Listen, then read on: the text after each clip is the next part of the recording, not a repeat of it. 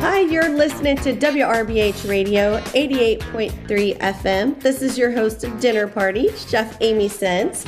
And here on the line today, live from his restaurant, we have Chef Ryan Hacker with Brennan's Restaurant. Thanks for joining me today, Chef. I love that we decided to record a show live while you're at work. So I'm hoping that in the middle of the show, someone shows up with a pot and says, Chef, I need you to taste this. So what are some of is that the kind of thing that happens during the day? You're in the middle of a meeting and everyone's running up and cooking and deliveries are coming in. What's it like at this time of day at the restaurant? It's kind of chaos all the time. Luckily, this is a Wednesday, so it's a little bit slower. And, you know, we do a lot of private events on Wednesdays. And so it's a little bit more manageable, but on most days, it's like I'm just juggling between all three kitchens that we have and all the different types of services that we do.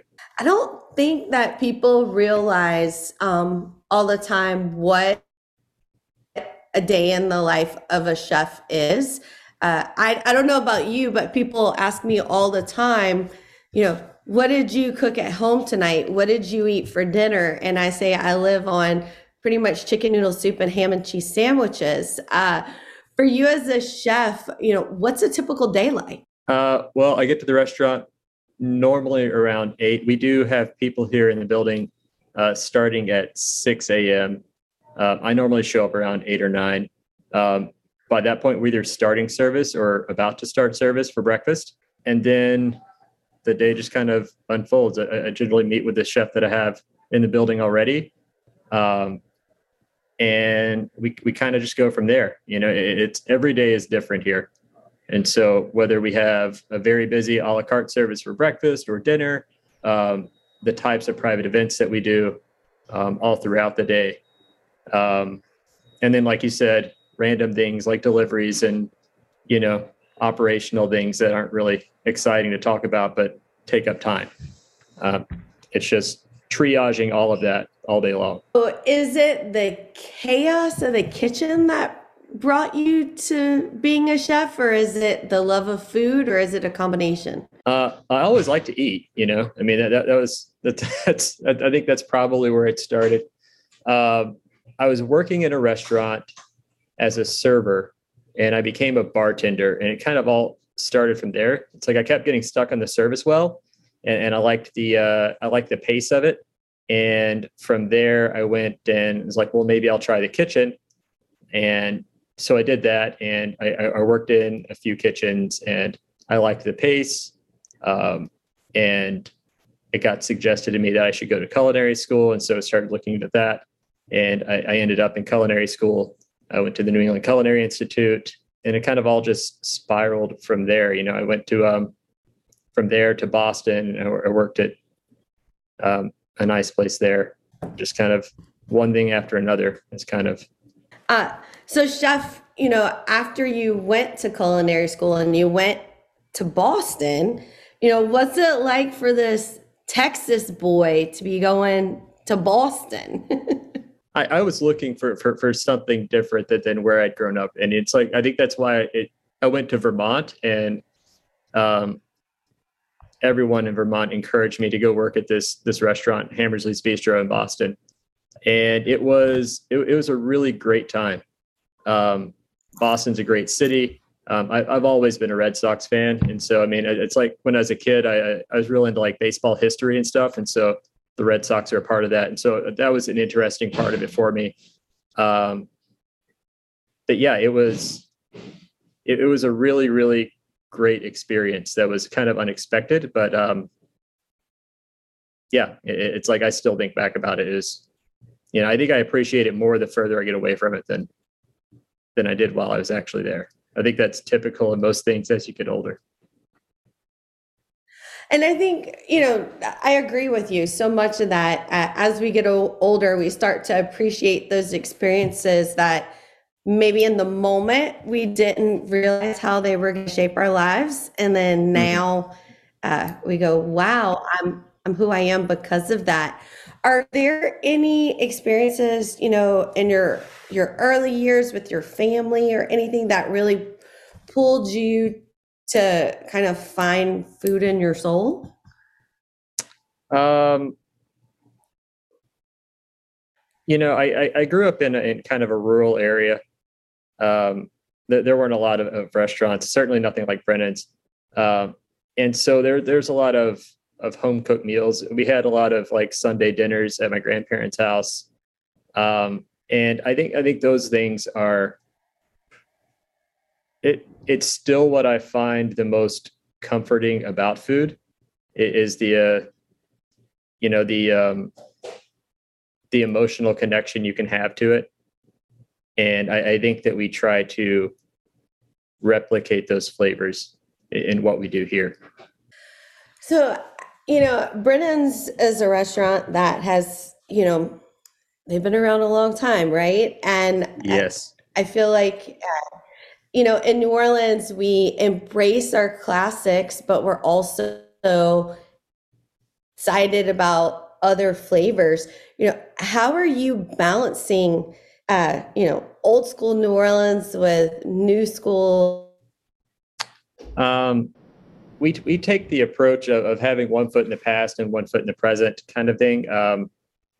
That's not really atypical of a restaurant that is kind of been reopened, and given a rebirth like Brennan's has over the last 8 years. Um, and I think that the way that we approach it is we want everything to feel of this time and place, and so it's you have to do things that fit within the space you're in. And the space we are in is in a very classic restaurant in a very old city, in the oldest neighborhood in the city. And so if we were to do something that is ultra modern, it just wouldn't fit, or if we started doing an Asian fusion, in Brennan's, it might be really good, but it still wouldn't fit. And so we try to, whenever we take a more modern approach to the food, we still try to have the flavor of the dish that if you closed your eyes and, anybody who has come to this restaurant over the last 76 years, or, anybody who's grown up in New Orleans and they taste the food, then it tastes like they're at home. It's like they taste like it tastes like it should. And that's kind of, that's the approach that I take. I find myself, I'm not from here. I'm not from too far away, but I'm not from here for sure. And it's, I find myself finding the people that work with me, that are from here, and I trust their palates a lot. It's like, so I'll taste something, I'm like, I think I got it. And so sometimes they're like, you're way off. And sometimes it's, you're right on. That's exactly how that's supposed to taste. And so, and then we kind of build on that from a presentation, or if we're going to sub out ingredients to make it something that's a little bit more, appropriate for fine dining, or what have you. It all starts from that central flavor. I love how you said, of this place and of this time, and making sure the food fits the space. And I think that Brennan's is really capturing that, and that's what's exciting, and also what's, I would assume, fun and challenging with what you do. It is it's a challenge every day, and it's like I find myself, learning a lot about the history of the city and the history of the food, because it's, I felt like whenever I became the chef here, I had a lot of homework to do, because it's like there's a 76-year history in this building, or in this building, and then on Bourbon Street prior to this building. But there's a long history that I am responsible for, and taking it through the next chapter. And, it's really easy to get misguided if you don't know where you're coming from or what you're representing. And so learning about that has been a journey for sure.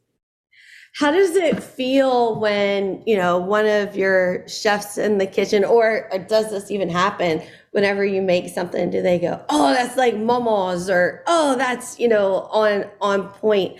Or when you make something and you go, this is it. How does it make you feel as a chef whenever you just get that dish right? It's gratifying, for sure. I mean, it's gratifying. I think that, in the pace of everything that we do, that I probably don't stop as much as I should to appreciate that. It's more, I'm kind of checking, okay, I got that right. Let's move on to the next part of it and let's make sure the whole thing is right. I think that, I get a lot of gratification from seeing clean plates come back from the dining room. I think that is something that I really pay attention to. And when people who have come here for a long time come in and they have a really great time, and it's not the same experience that they had before, but it's one that is on par then, or what they expected or exceeds that expectation. I think that's those are gratifying moments, I think your point, well, one, everyone loves to see happy plates going back to the kitchen, right? Because you know that you got it right. But, your comment about it's not the same experience and it's on par, I think is a really important one because, as diners, we certainly have our expectations of restaurants, right? And we're comparing things based on our last experience there. But I imagine it's important to create a whole new experience, not necessarily constantly recreating, the dinner that you had on such birthday. You want the next birthday dinner to be better, or the next family special occasion to be better. So what are y'all, doing at Brennan's to, like, how does that happen? How do you keep, pleasing guests over and over again, but also creating this little bit advance for them? I think that it goes back to, what I was saying before about taking the flavor of a dish as the inspiration rather than taking the actual dish. We can take something that is classic and, if you're trying to live up to a taste memory in somebody's mind, you're inevitably going to fail. It is, if somebody had a great experience and they had it 10 years ago, they had it 20 years ago, they had it 8 years ago, whenever, it was us running the restaurant. And then they come in and you serve them the exact same thing, then it is very hard to live up to that expectation because it's been inflated in their mind, and so there's, how do we do it to where, we might put, the black and red fish is an example of that, it's been on the menu in several different formats, this different interpretation that we have, the flavor is still there, and maybe we tweak. Right now we're serving it with parsnip and crab and, a chicory salad. But if we can tweak that and it's like it's summer and zucchini is really nice and we can serve it with zucchini, or, we've done cucumber with potato and, kind of a yogurty kind of sauce to kind of cool down the dish before. And it's something that it's familiar enough, but it's also a little bit different, and it keeps it interesting, to where people want to come back and they want to, there's the standby part of, like, we know that the fish is going to be the fish, but the rest of it is, it could be different. And that's exciting for diners because you're appealing to their nostalgic comfort, right? Of what I know it should be, but you're also giving them some excitement on their palate or something unexpected or different than the last time they were there. You know, how are you as a chef? Some of the data that I saw about the restaurant and about your background, really trying to pull in approachable food, but fresh food and seasonal ingredients. How are you approaching those changes? Are you looking at what's in season today, or are you planning ahead, 4 months in the future and anticipating? How are you making those changes and choosing those ingredients? It's both. Honestly, this is a Brennan's is such a large operation that it is impossible to write a menu for the day. It's not that kind of a place. I've worked in that place. I really love places like that. This is just not that place.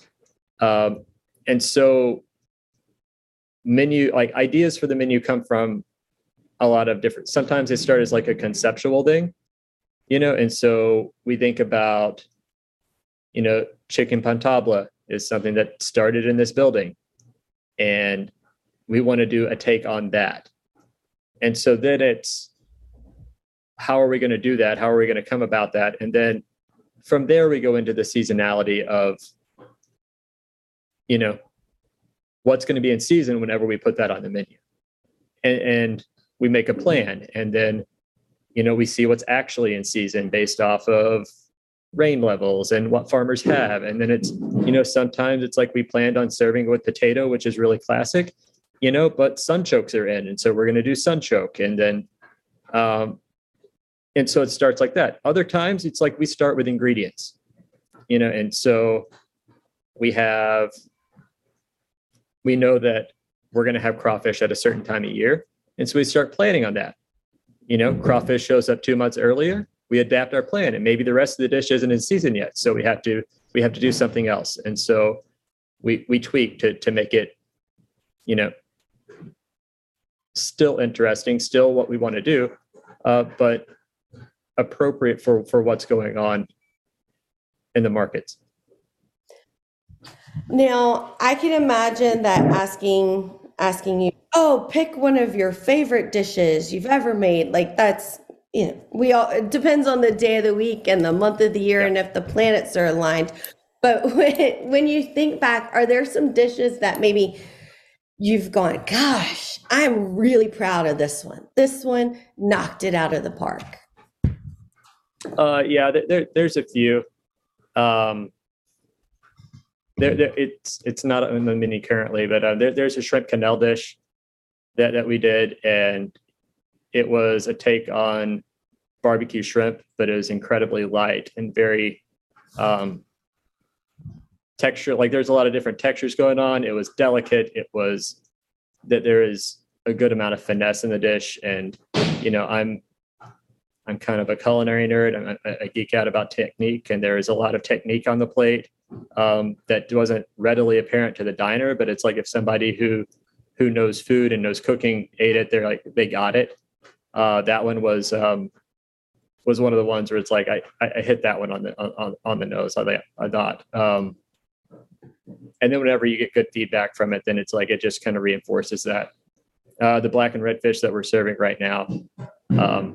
That's one it's also kind of the same. It's like it started out very conceptually, and it's kind of evolved over time. And I think right now it's probably the best version of it that we've done, with the parsnip and the crab. And I think everything just kind of balances itself, and it's visually stunning, and it's interesting because we pour the sauce at the table, and it's like there's an element of theater to it. Which is something we always try to incorporate.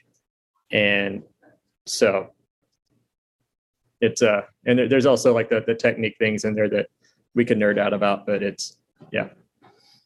I love that. Now, I want you to kind of think back. Are there any dishes you've eaten in your career or places you've dined or dining experiences that you kind of hold as, oh, this was my incredible dining experience, or this the dish, and you're like, this was a memorable experience? Let's think. I mean, it's hard to pick one thing. Flour and Water in San Francisco was definitely one. The pasta tasting there, it's just every course, like one after the other. It's like all of the pasta. You know, before I did Brennan's, I ran an Italian restaurant, and the pasta, it was just, all of it is incredible. And the way that they're able to balance it and keep it interesting, we're eating 6 courses of pasta one after another, but none of them are the same, and it's all an interesting experience. That's one that I think about frequently. The chicken at Hammersley's, you know, it was something that the place was known for. We made a lot of roasted chickens, but I still make it at home. You know, it's there's just something about the rub that went on the chicken, and, you know, the thought that went into something that's so simple as a roasted chicken. And also it became so satisfying. And, you know, we could get into, again, technique of, like, the skin had a rub on it of mustard and parsley and, you know, all of these things. It was still crispy. And it's like, how do you pick it up to where the thigh is braised, was roasted on the bird and then also braised at the end. And there's a lot of nuance in it that is really appealing to me. It's something that's very rustic. And, you know, I think your point about just, you know, people are like, oh, it's just a roasted chicken, right? Yeah. But it's not just a roasted chicken.